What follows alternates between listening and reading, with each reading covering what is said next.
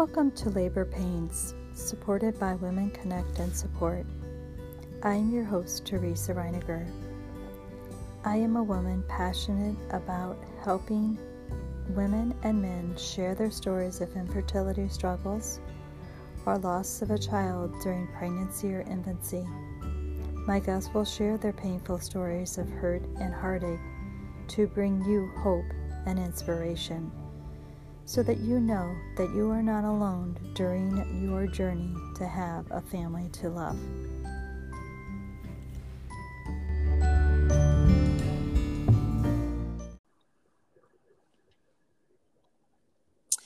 Hello and welcome to the podcast. I have an important guest today. This will be my first interview with a man on the podcast, and I'm excited to hear from Jeff and his story, because we do know that infertility struggles and loss of a child affect the spouse, the male, as much as it does the woman. And so I am excited to hear his perspective.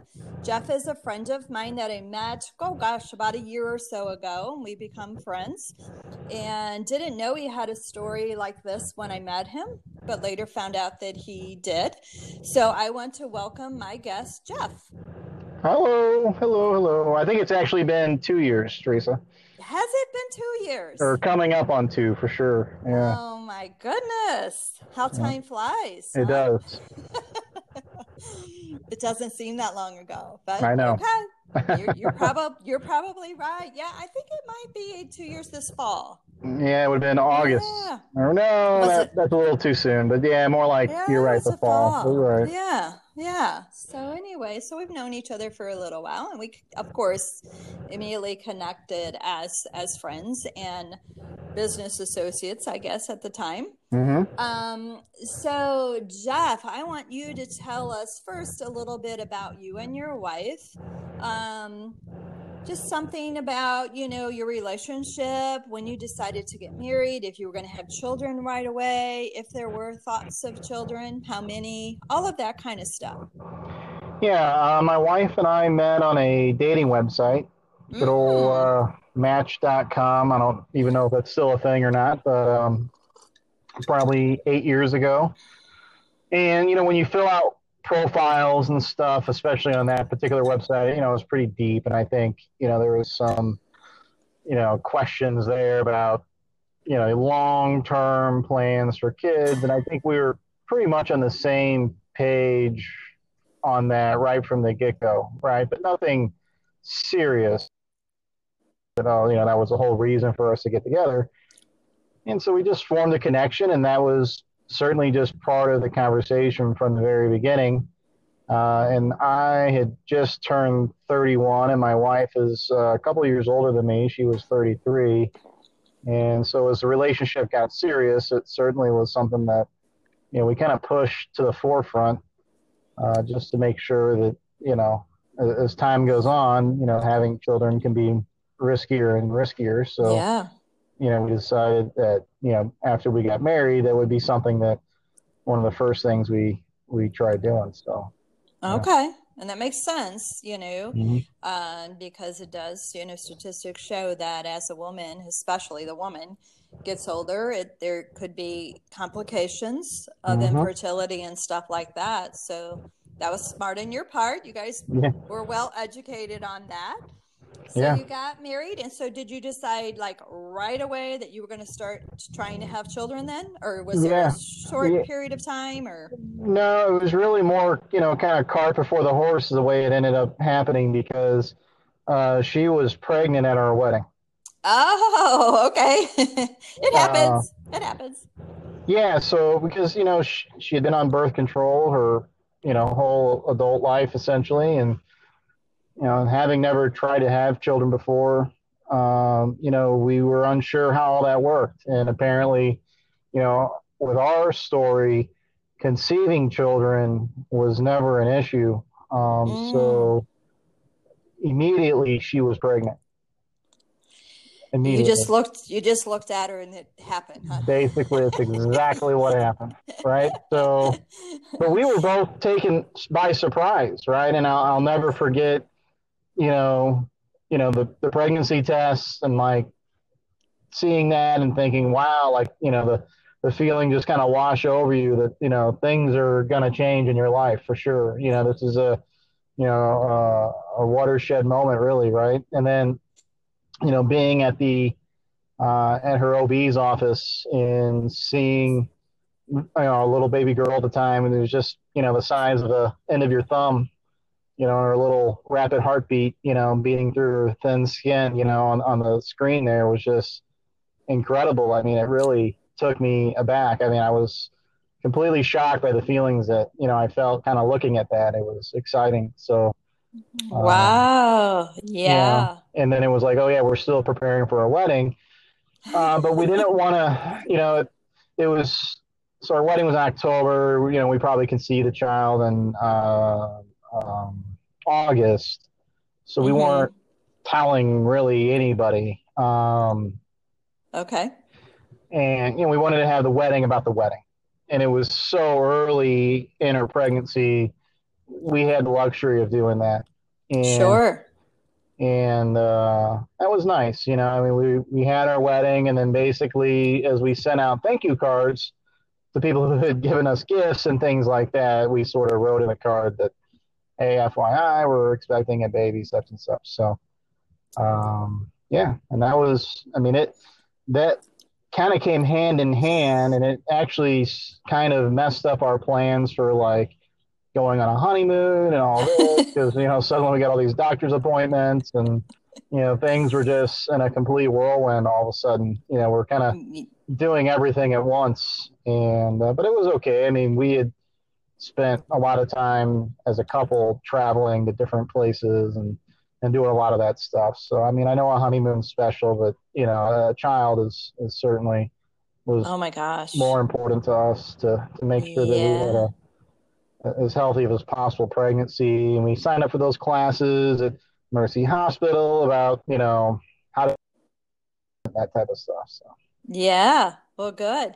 Well, I want to go back to, yeah, life totally changes. And I know, like, when seeing the heartbeat and all of that, like, everything starts to go through your head, the planning of that child, the dreams of, like, oh my gosh, is it going to be a boy or a girl? And yeah, what are we gonna do? I'm so excited to have a son or a daughter, and yeah, all of that just rushes at you. for sure. Yeah. And, when that early on, you don't know what you're having. We found out later we Right. were having a girl. And, that had its own set of just like, wow, like me as a dad to a girl, like the whole daddy's girl thing. And, all that just starts to seek Yeah. into your psyche and, just kind of consume your thoughts, and it's exciting. That is very So, exciting. Very exciting. I mean, I just know, of course, as a woman, how I felt and how my husband felt. But yeah, I mean, just the excitement. It consumes you. The excitement yeah. just totally consumes you. So, how was your wife through that pregnancy? Was pregnancy good? Were there some Yeah. complications? How was that So, pregnancy? pregnancy, first trimester, good. Everyone finds out. Second trimester, good. So that puts you at about 26 weeks. Things are going relatively well until about week 30. She starts swelling, feeling pretty bad. But, when it's, your first pregnancy, and even for, our OB, it was certainly kind of one of those things like, well, is this just a case of someone going through the third trimester, which can really just wreak havoc on a woman, so it's always a little bit of a fuzzy area about exactly what's at foot, right? Uh-huh. And so it was towards the end of our pregnancy classes, and we actually found out towards the end that from one of the ladies that we had run back into at the hospital. She goes, "Oh yeah," she goes, "I didn't want to say nothing, but you look like you were about ready to have a baby last time I talked to you." or that kind of surprised us that she said that. But Hmm. my wife and I were going to try to do a baby moon, and at the end of her spring break, she's a school teacher. She wasn't feeling well. Her mom told her to go to the nurse's office. She had her blood pressure checked. It was sky high. And so they told her to call her OB for further consultation.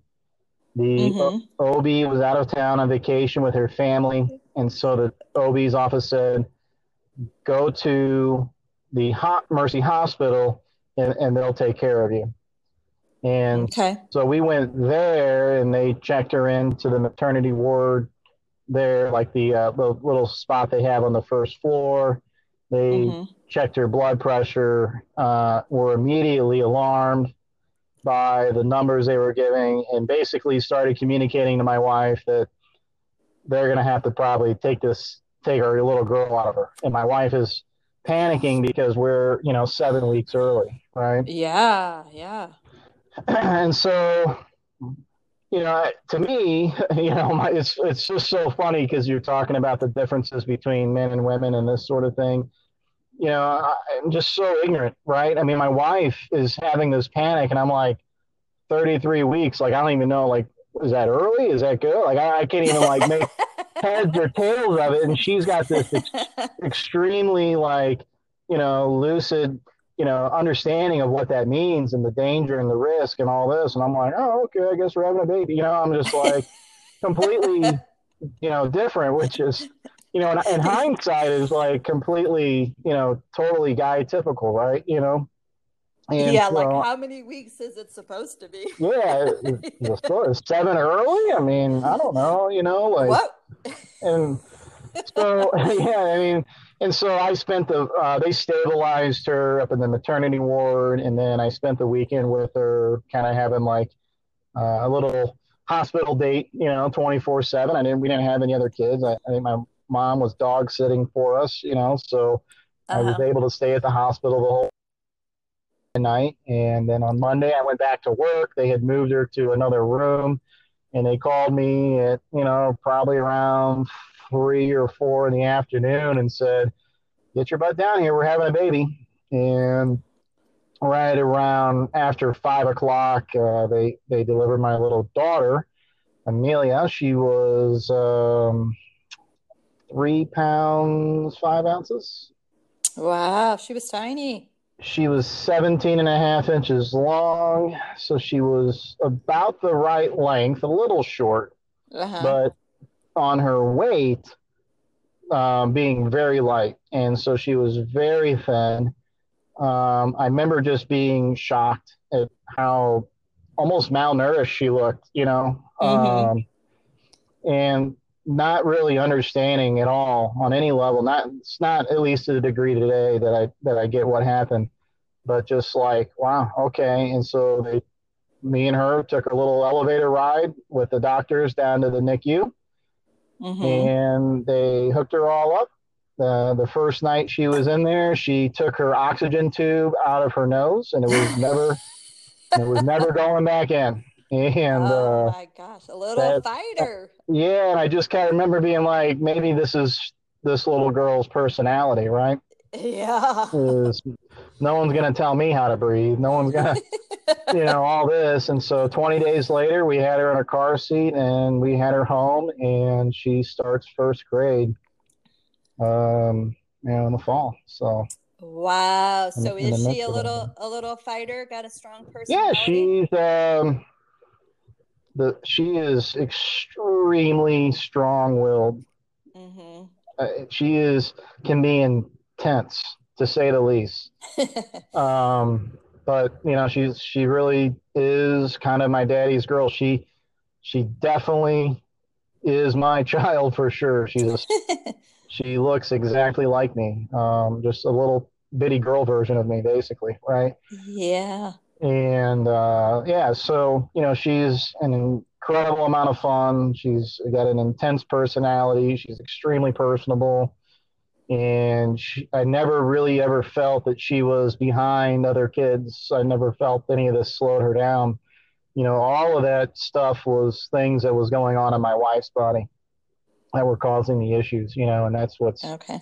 that's really what's sad there. So, Yes. So, she didn't really, I mean, was she there long enough that they got her lungs developed before she hmm? delivered? And so the NICU stay was pretty smooth, just getting her bigger, or did she have some Yeah, yeah. complications? Yeah, I totally forgot about that. But yeah, they shoot steroids into my Yeah. wife, and that helps develop the lungs and Yeah. the air sacs and all that sort of stuff. So I just kind of remember them going through the routine.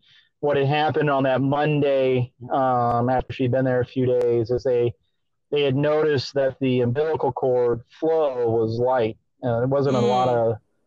of flow going into the baby, and so they just figured, hey, let's take her out. We'll get her the nutrients that she needs.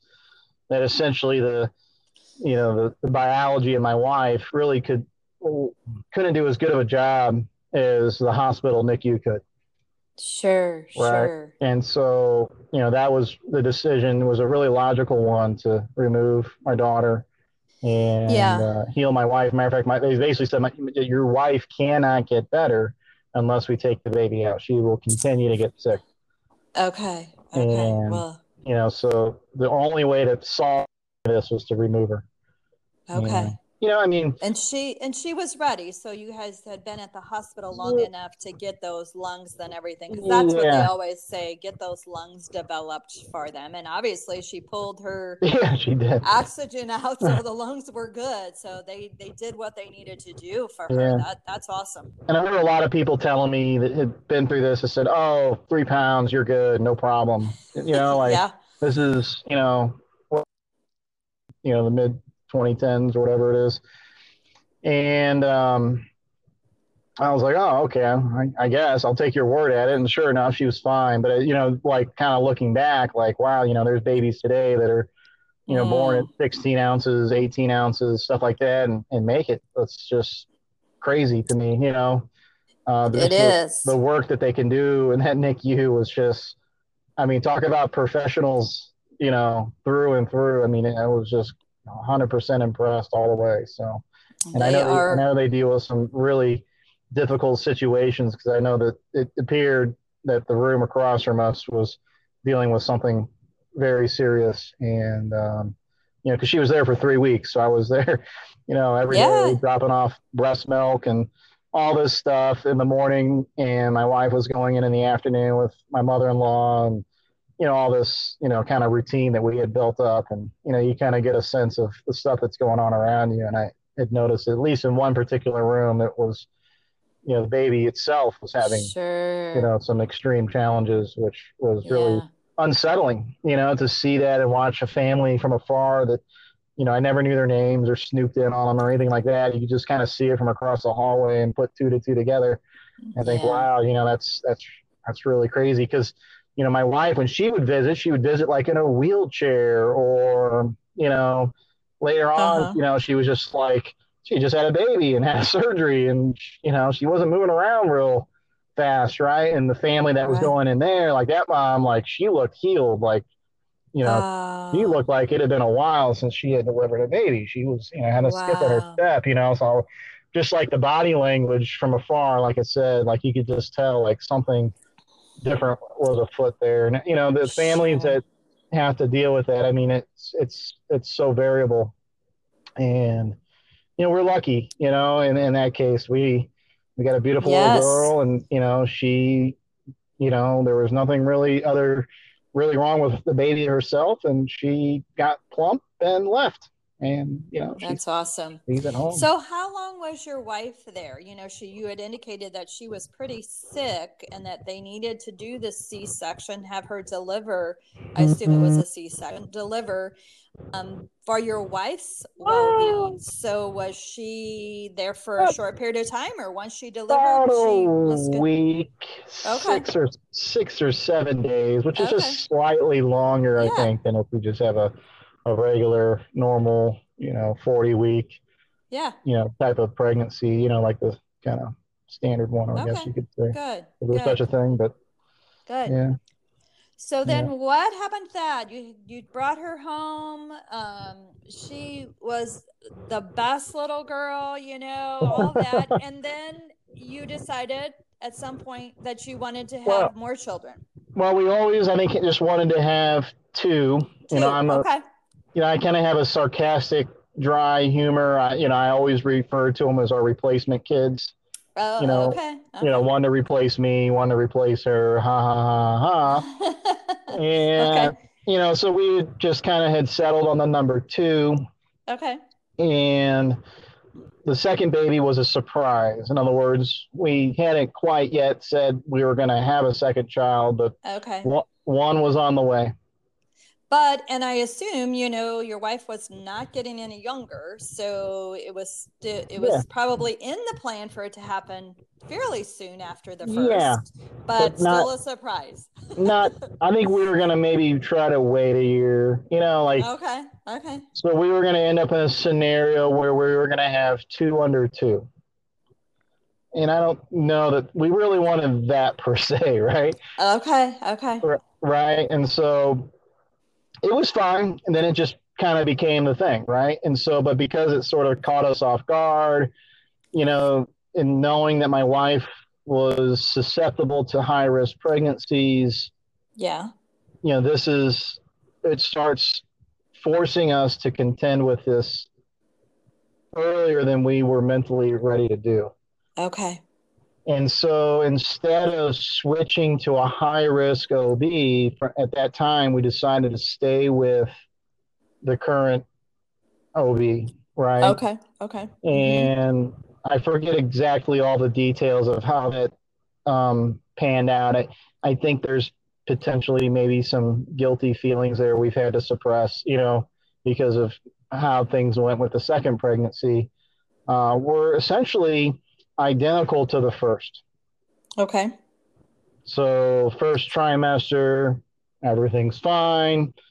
I think my wife puked on my car once, just, the normal stuff. I remember pulling off someplace in South St. Louis City, and she, puked out the side of my car.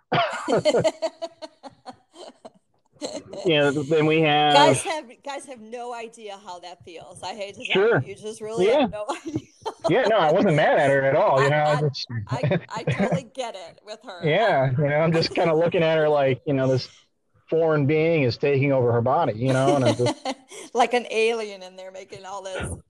Yeah, exactly. Just wreaking havoc, right? And then the second trimester, the same thing, right? I mean, she goes through it with absolute smoothness. We get the blood work back, everything's looking good, and we have a second baby girl on the way, right? Yay. Okay. Exactly. So, and that is like, wow, now I'm going to have these 2 young girls, right? And I know, really close in age, and I know I've seen how that works. That can be a powerful dynamic, in terms of them growing up and being close, and just the way that girls can be like that, right? Close sisters can be.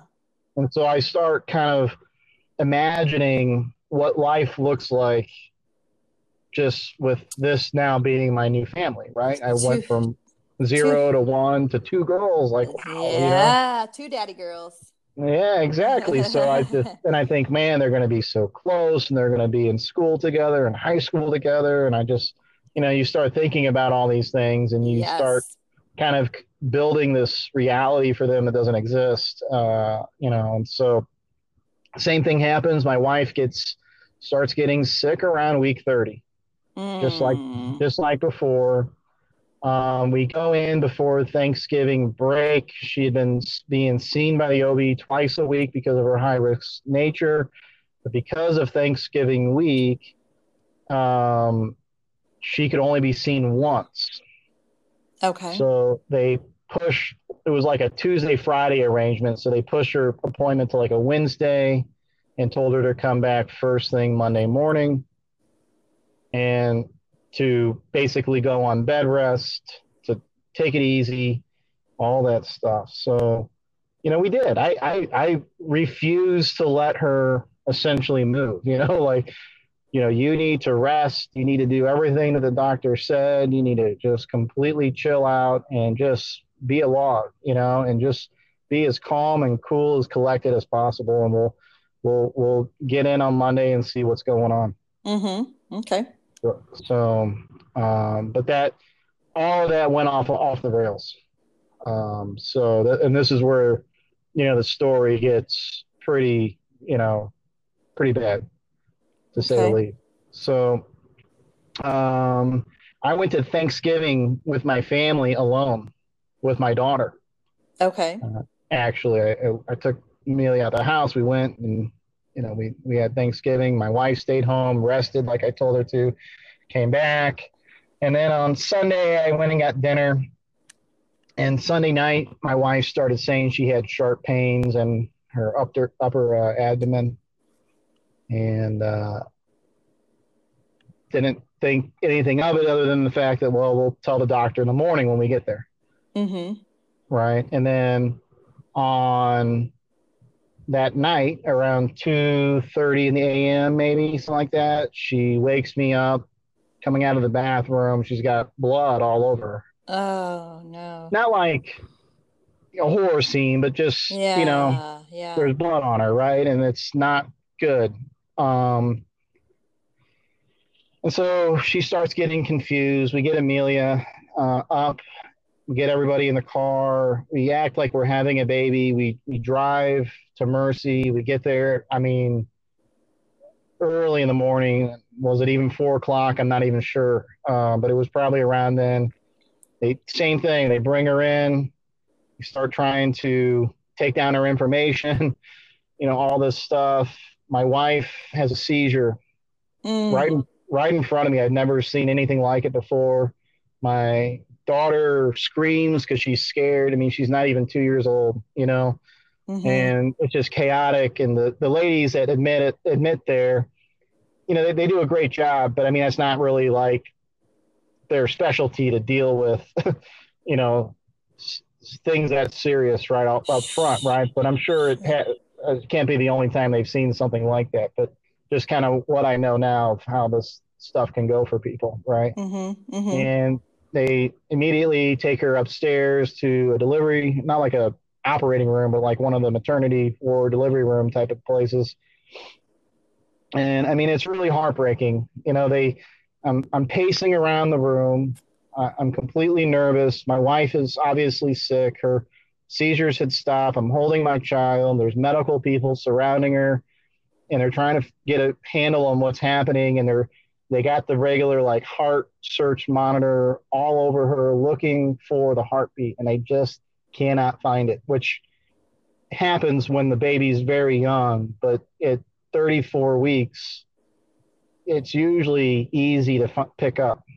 And they can't find it. They can't find it. They can't find it. And I can tell that they're not happy with this outcome, right? So they roll in the ultrasound monitor, like the little portable one. And I mean, within a split second, the doctor says your baby's gone. Oh my gosh. And I mean, it just, all that stuff I said about creating this life for these two girls just completely was gone. It just began evaporating in front of me, and just, the sadness and grief just was not ready for that, because, we, infertility issues, all that to me in my mind is just as ignorant as I was, the previous kid about is 7 weeks early. Like, I don't know. Like to me, ignorance infertility issues mean, you can't conceive a child. Right. And we have no issues with that. But it turns out that, it's a journey. There's a lot of things that can go wrong.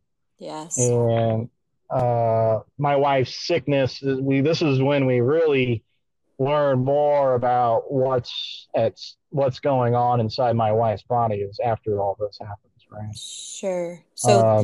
So what happened the first time is what happened the second time. Yeah, and I would say maybe if you ask the OB, if you could interview her, she could go through a very in-depth medical analysis of it all. There might be some nuanced differences and technicalities that it had exhibit itself in slightly different ways, but it was basically the same thing. You know, Okay. from a 10,000 foot view, my wife has blood clotting agents that essentially build up in the capillaries around the placenta, which then reduce the amount of oxygen flow and nutrients that can get through into the baby. But these things build up, which they also create like a backflow, like a dam of blood and blood pressure around the placenta, which the placenta is only strong enough to handle this extra, backflow. And what had happened, this begins to start rearing the symptoms around week 30 for my wife, is when the symptoms appear. But a month later, at week 34, the pressure had built up so much that it had torn the placenta apart. Oh And my that gosh. Okay. was more than likely the pain that my wife was feeling on the couch before she even went to bed, when she said that her upper abdomen was hurting very badly. It The was placenta probably, was I'm releasing. I'm guessing. Yeah.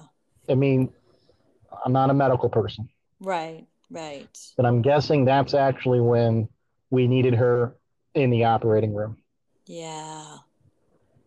right? Because when the placenta breaks, as I Yeah. understand, you have no time. Yeah.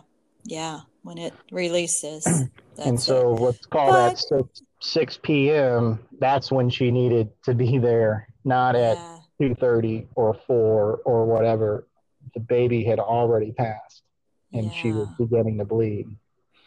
And, But you you know know, that now, and yeah, I hopefully you both do not blame yourself for that. You cannot blame yourself for not knowing, you know. yeah, I mean, the emotions that go through you are complex. Sure. They're variable for everybody. There's this profound sense of sadness. On paper, it's a stillborn. I remember filing my taxes. Missouri has like a stillborn tax credit. I was like, man, that's Hmm. morbid. And I actually filed for it. Just, I felt bad doing it even. Like, this is just so crazy. Like, feeling like I should get a little bit extra on my tax refund after dealing with this. Like, it's just insanity. I Wow, was like, I had that's a no idea. No it's a idea. checkbox. It's a checkbox or something, So I just, yeah, actually, I did have a stillborn, right? And I never heard that child cry, and I never, got to look into her eyes or have them look back at me, and it just, then there's a lot more to the story after she was born. Even it's insane, and I just, the way you feel is, it's like I said, you go through stages of, just trying to cope with what's happening. Because immediately, I mean, because at 34 weeks, I mean, she was further along in the pregnancy than her older sister.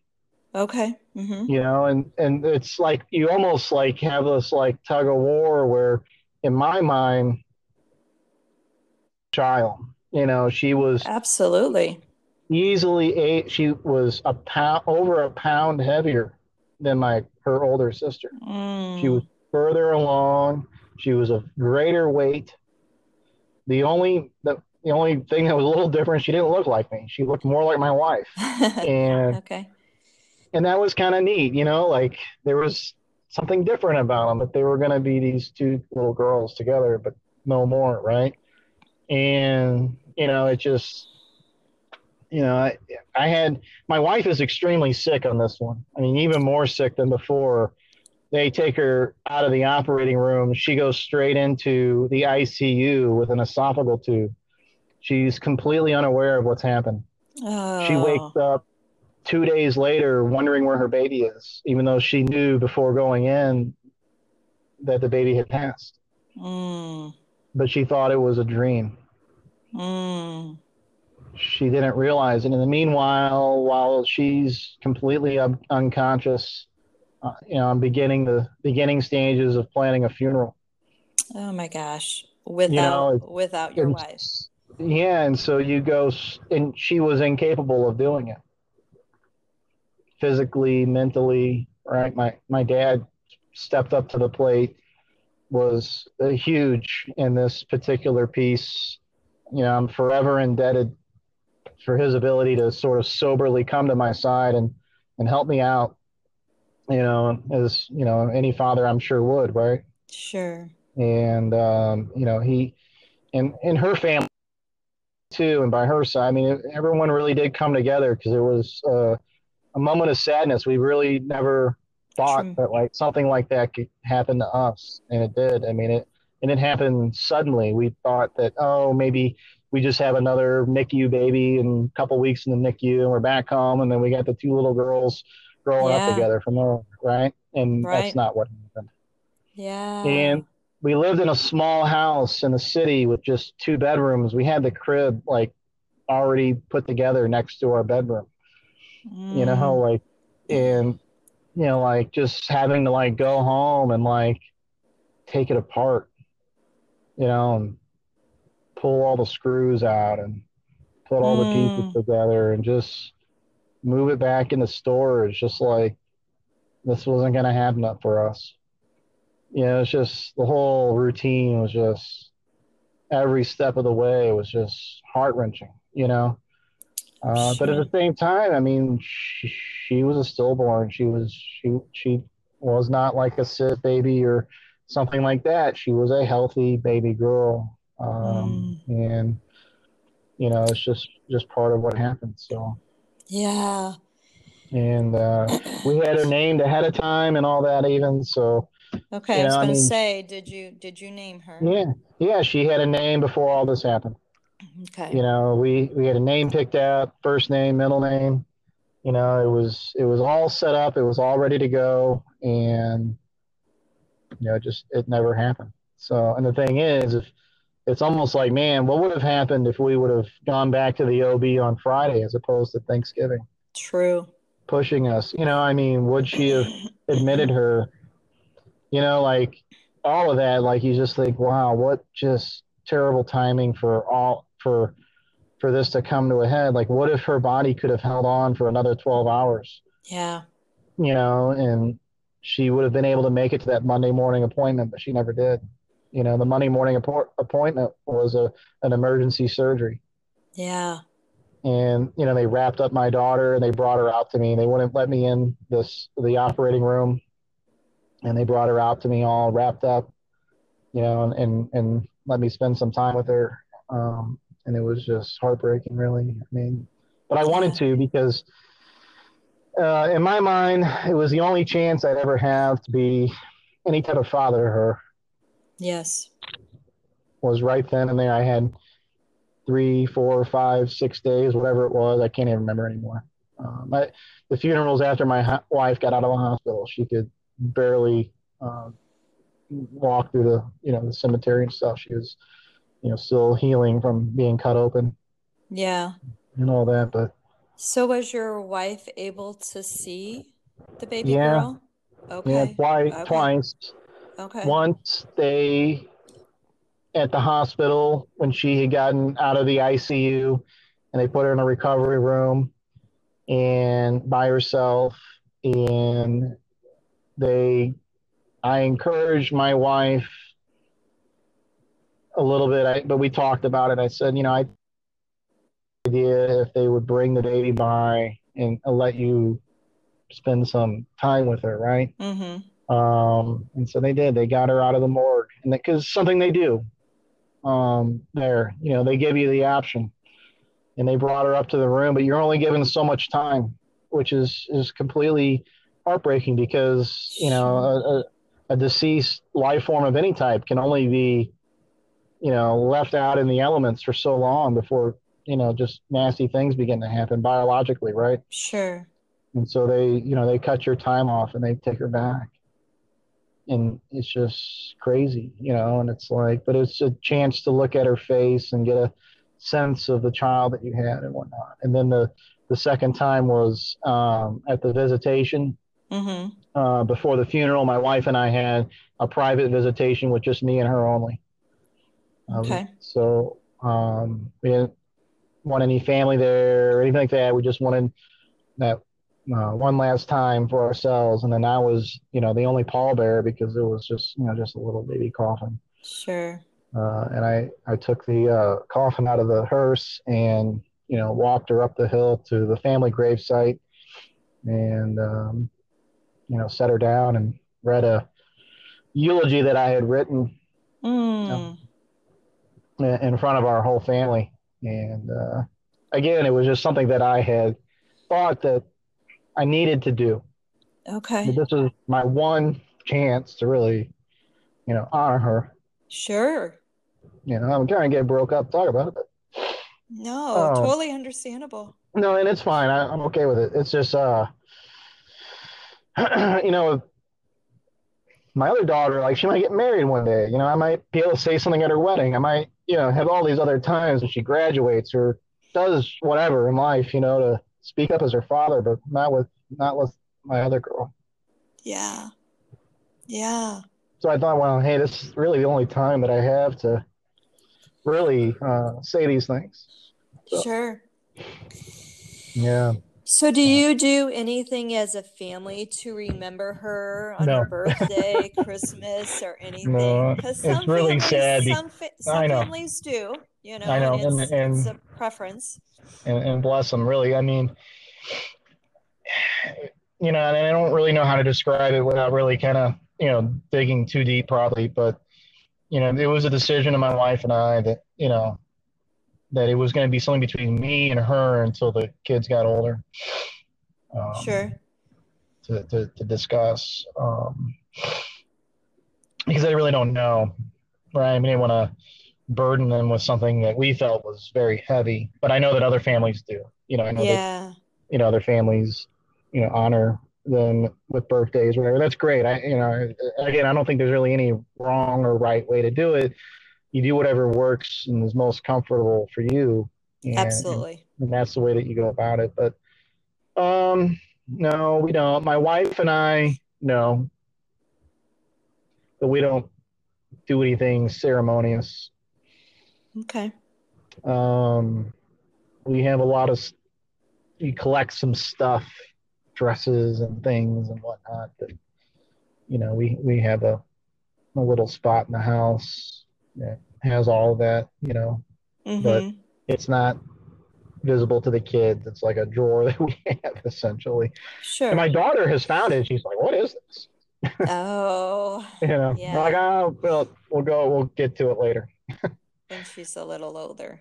Yeah, I mean, she's also a very strong personality, and she doesn't really, I'm not really sure how she would react. Sure. I don't.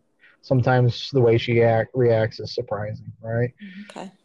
So were you able to get some photos that when you decide to tell I do her that you can show her as well?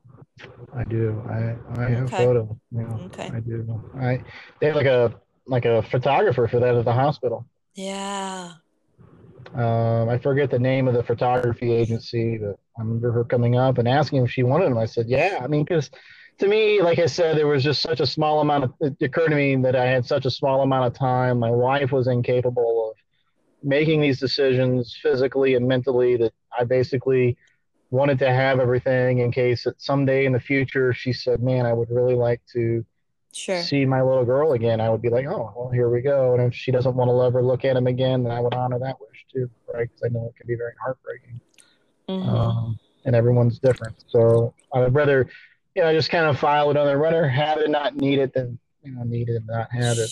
Sure. And so we did all that, and, yeah, I mean, you wishy-wash between guilt and just fate in a way, right? Of, this was avoidable or maybe it wasn't. Like, you can really beat yourself up about it. I mean, yeah, you can. It's really bad. And then, we went to group therapy once there was a couple other couples there to hear their stories. Just, I mean, crazy, and you just realize, man, this stuff happens way more often than you really hear about. It's such a personal thing for people. I don't go around talking about it, right? Yeah. So do you feel like just going once and knowing that you weren't alone in that there were other families that was enough, that you only went one time? Well, yeah. So, you try, at least for us, we tried different approaches to therapy of some sort, right? Sure. I mean, some people, for example, this is kind of crass to say, but, they might drink or whatever, right? And it's not Sure. unheard of, but Sure. people might deal or cope with, grief or PTSD in a certain way like that. And that's not us, right? Okay. Ours is more like, well, what are the, you know, availability of various group therapy or psychiatrist or, whatever is out there, right? And so one of the things we tried was group therapy, but my wife did not enjoy it at all. She really did Okay. not like that piece of it at all. And so we Well, it didn't go at sounds it. like she's a Yeah, so we went to very private private. therapy Okay. several times, over and Okay. over and over and over and over, Okay. and basically Okay. talked about it until I just could no longer work up any like sadness over it anymore, because it was like we had explored like every angle and hashed out every little detail and had sort of come to terms with what had happened. And, Okay. over time, we were going like monthly for a while. Like you just build up enough distance. I think my wife had gone a couple extra times by herself, but I went with her the vast majority of times. Okay. And then she continued to go just to therapy in general, as this was sort of part of her thing for, a while. I mean, she got pregnant again. So, I mean, what happens then, like, is just, you have this third child. Is it a second child? Is it a third child? I don't know. Yeah. To me, it's in a way, it's Well, like a well, third child, but it's hard to explain for someone who only sees two. And I don't want to get into it. So I just always tell people I have two kids. But sure. really, deep down in my own soul, I feel like I really had three, even though that one was just so fleeting. So, Yeah. Yeah. So you just said that you had another child. So was that like the second, kind of a surprise, or was that a no, plan that that was, you still wanted to have two to, like you said, replace you and your wife, you know? yeah. Yeah. I mean, right before my wife got sick, I was two. I mean, before we lost the baby, about a week or two before that. I mean, I just remember looking at her in the bedroom and going, man, this is it. Like, we cannot have another baby. These things are making you sick. And then Yeah. that happened. I was like, oh man, I can't believe that. Like, I told my wife that maybe we shouldn't do it, but here we are back at square one again, right? And But you know a lot more now. yeah, and so we talked about it a considerable amount and decided to try to have another child. Okay. And this one didn't come quite as easy as the other two, but it came pretty easy. Okay. I Okay. mean, And so I'm how, sure you're going to what's have your, women that come on this show that just talk about the struggles of conception, and it's just like yes. an Yeah. impossible thing to get for. I mean, it took us Yes. basically 3 months. I mean, which is Okay. really nothing, right? I mean, Right. it's really is In the nothing at grand all scheme, yeah, in the in the grand grand scheme scheme of of it things. all. Yeah. And so And we now switched out. how old is your wife now with the third? Because we talked about that at the beginning, that age was a concern.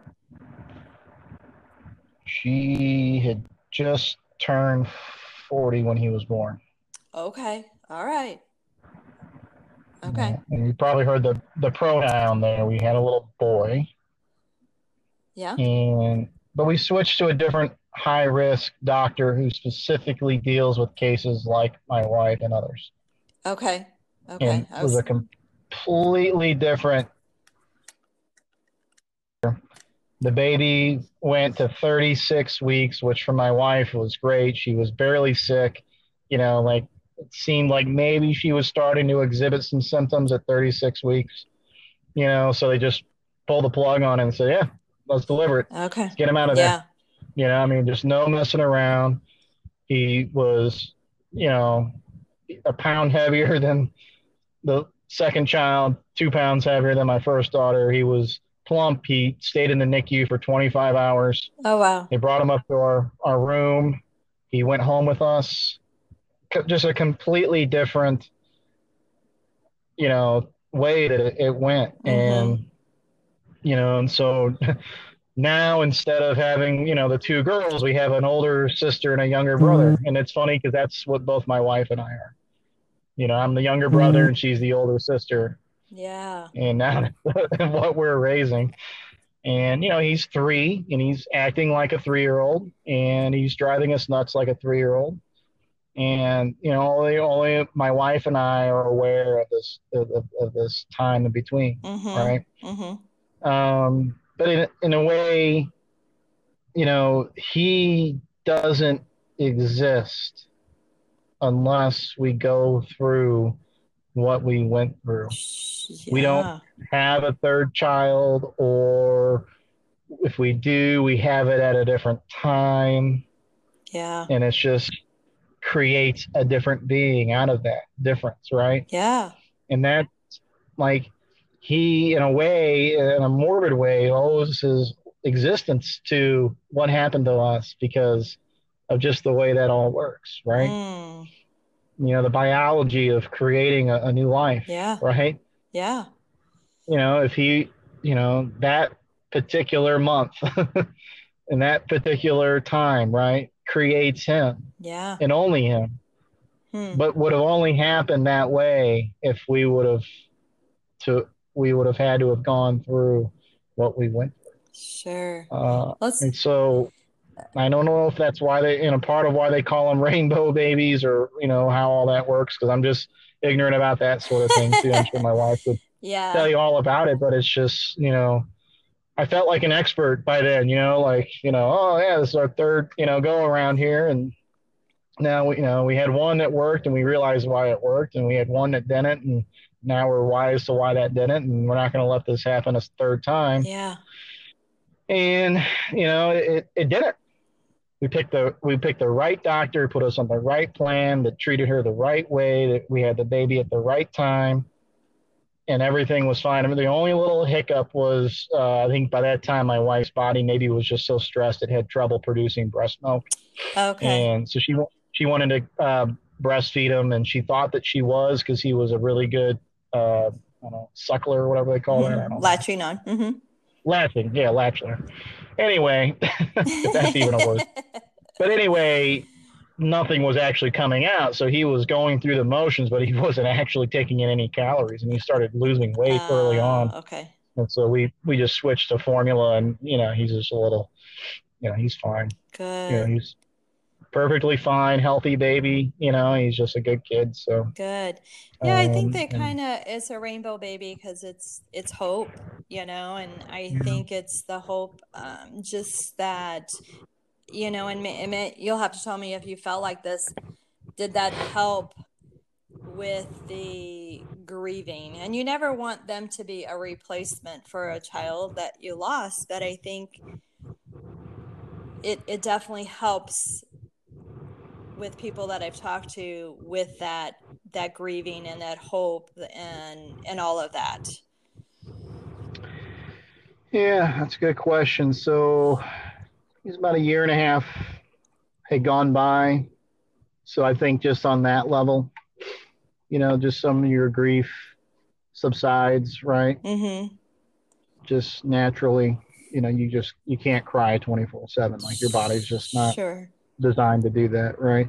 You can certainly be sad. When, it was clear we were having another child, part of you switches to just the instincts to make sure that everything goes right with this. So you sort of, that in a way pushed some of what happened a little deeper down so that it wasn't really interfering with our ability to care for our next child, right? Okay.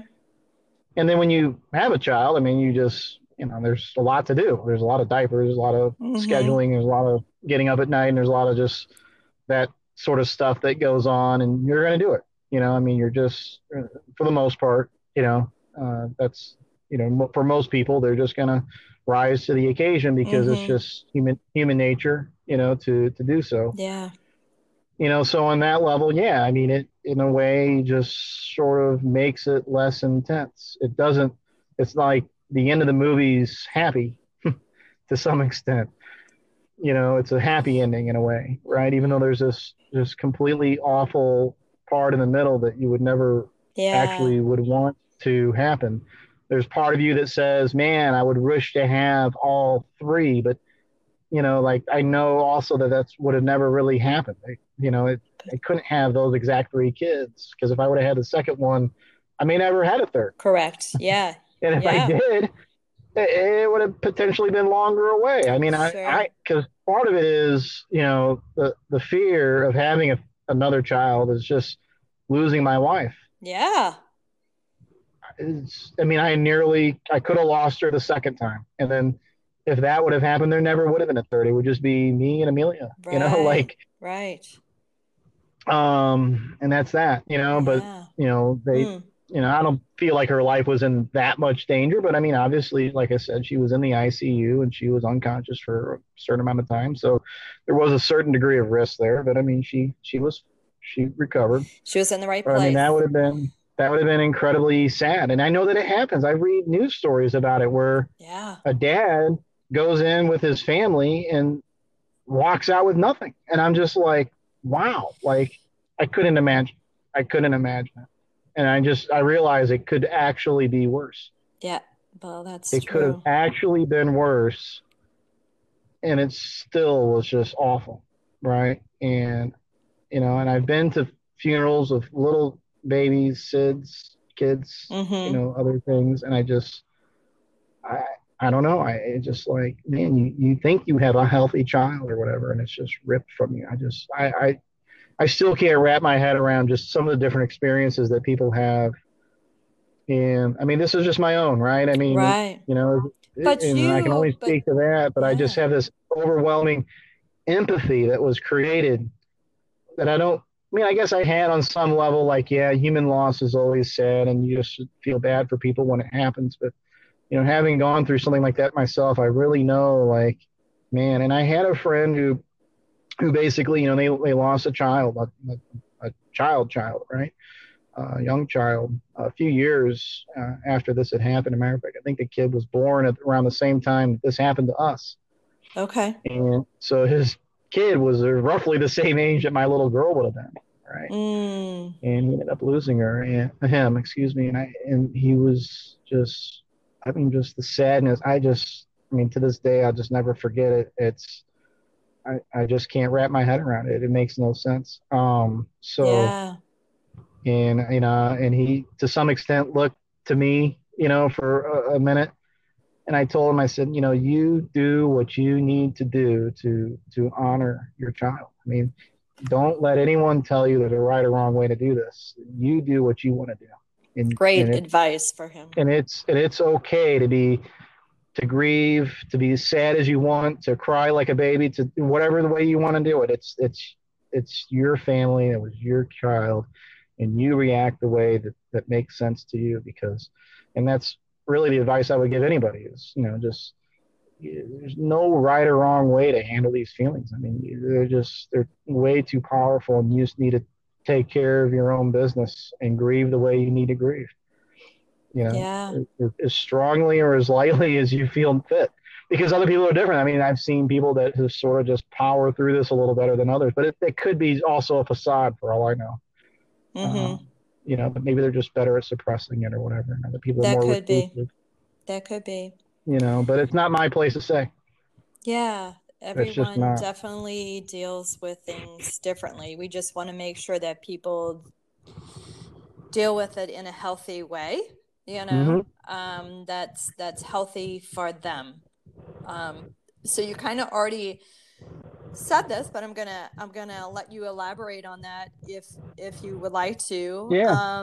Of any advice, any encouragement, any hope for others, and just I love that you helped this other dad through a very, very difficult time. One of the most difficult has to be losing a child. And so is there any other words of encouragement for the listeners, words of hope for them? I love the analogy too that people give, that grief and joy can come together. you can still have the joy, because a lot of people are like, I can't be happy because I lost my child, but they can coexist, that you can still, and you still, obviously there are times when that grief resurfaces. You became emotional while we talk. Yeah. That Sure. resurfaces in all people, and it will for the rest of your life. But Yeah. that grief is there, but you can still have joy right along with it. Yeah. I remember feeling alone um, until I realized that I wasn't. And so I guess the one thing I could say to people on top of what I've already said is that you're not alone. People just don't widely talk about this, but as I just sort of sit here in my car and watch people mill around, West County, right?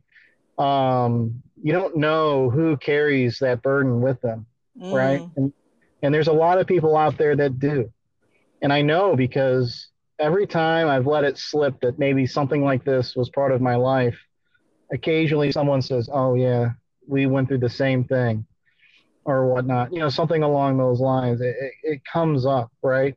And you're not alone. Shoot, I'll tell you what really caught me off guard was at the time that I did this, I was managing a small department, and one of my employees told me that he lost twins. Oh. And I mean, it blew me away because me and this guy had worked together for quite a while, and he was a consummate professional. He was, highly skilled in his craft. He was awesome through and through. He was kind and nice to people. You would have never thought that he was hit with something like this, and he had a bunch of kids. So, wow. I didn't realize that at some point, he had never confided with me that he had actually had this happen to him. And that was one of the first things he said when I came back to work. And that was really the first time I realized that actually I had a number of people at the place I worked at that had approached me, had said, hey man, we had a little private conversation, but it's crazy. It was really clear to me then that how common this is. And there are, if part of what you want to do in the grieving process is feel like you're not alone, right? Yeah. And just because people don't talk about it in the open because of just the nature of how hard it is to talk about these things, it's okay. You're definitely not alone. It is okay. You have the ability to grieve in your own way without being judged by anybody.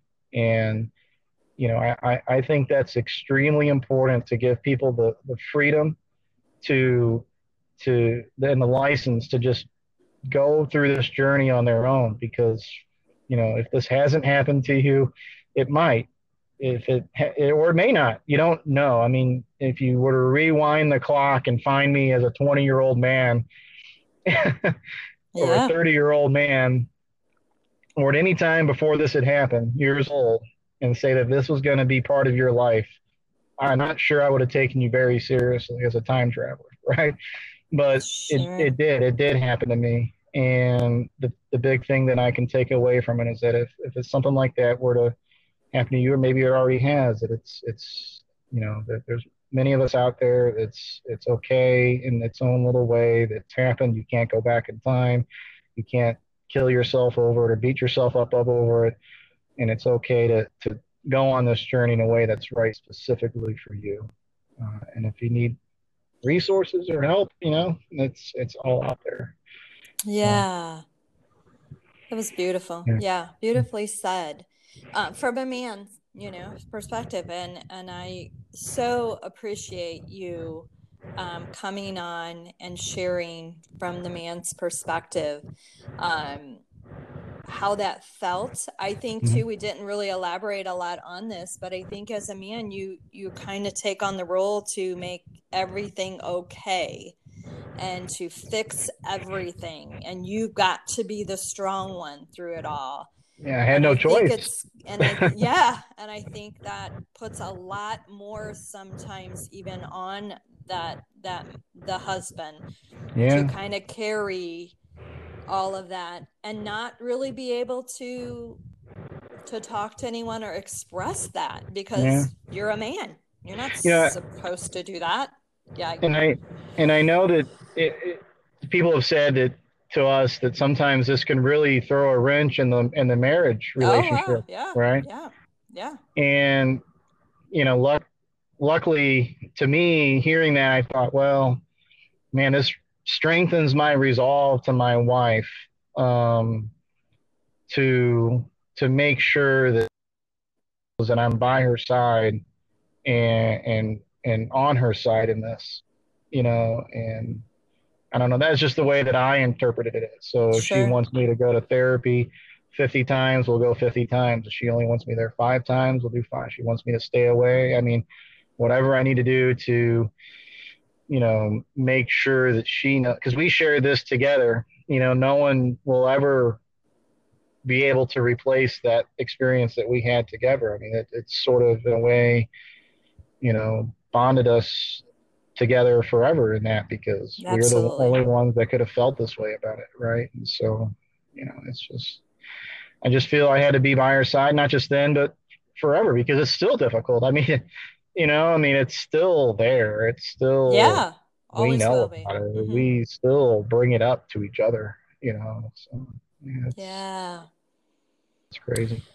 Yeah. Well, I'm glad that it has made your bond stronger, because like you said, there are times where that's not the case, that it tears, it destroys the relationship. But in your case, it did not. It made that bond even stronger, which is great. That you were it says a lot about you as a person, that you were there with her and stood by her side with whatever she wanted and needed. So I want to again thank you. In the podcast, I want to thank you so much for taking this time to share with the listeners your story. And to be available, I assume, if anyone needs some help to know that they're not alone. We will connect them. I will connect them to you. They can reach out to me. And again, thank you so much. I very much appreciate it. Yeah, absolutely. I'm happy to do this, share my story, because like I said, I just don't think enough people do. And sometimes you can feel alone in that. And that's, again, why that's probably a big part of my ending message there, which is that you're not. And absolutely. There's light at the end of the tunnel, as faint as it may seem. Yeah.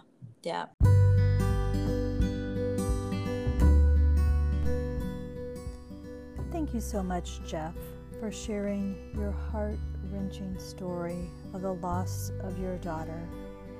I know it will give hope and encouragement to all of our listeners. Sharing a story is powerful and will always inspire others and give them hope. If you have found value and encouragement in listening to this podcast, please subscribe and give a review. But most importantly, share this with the person you know that it can help.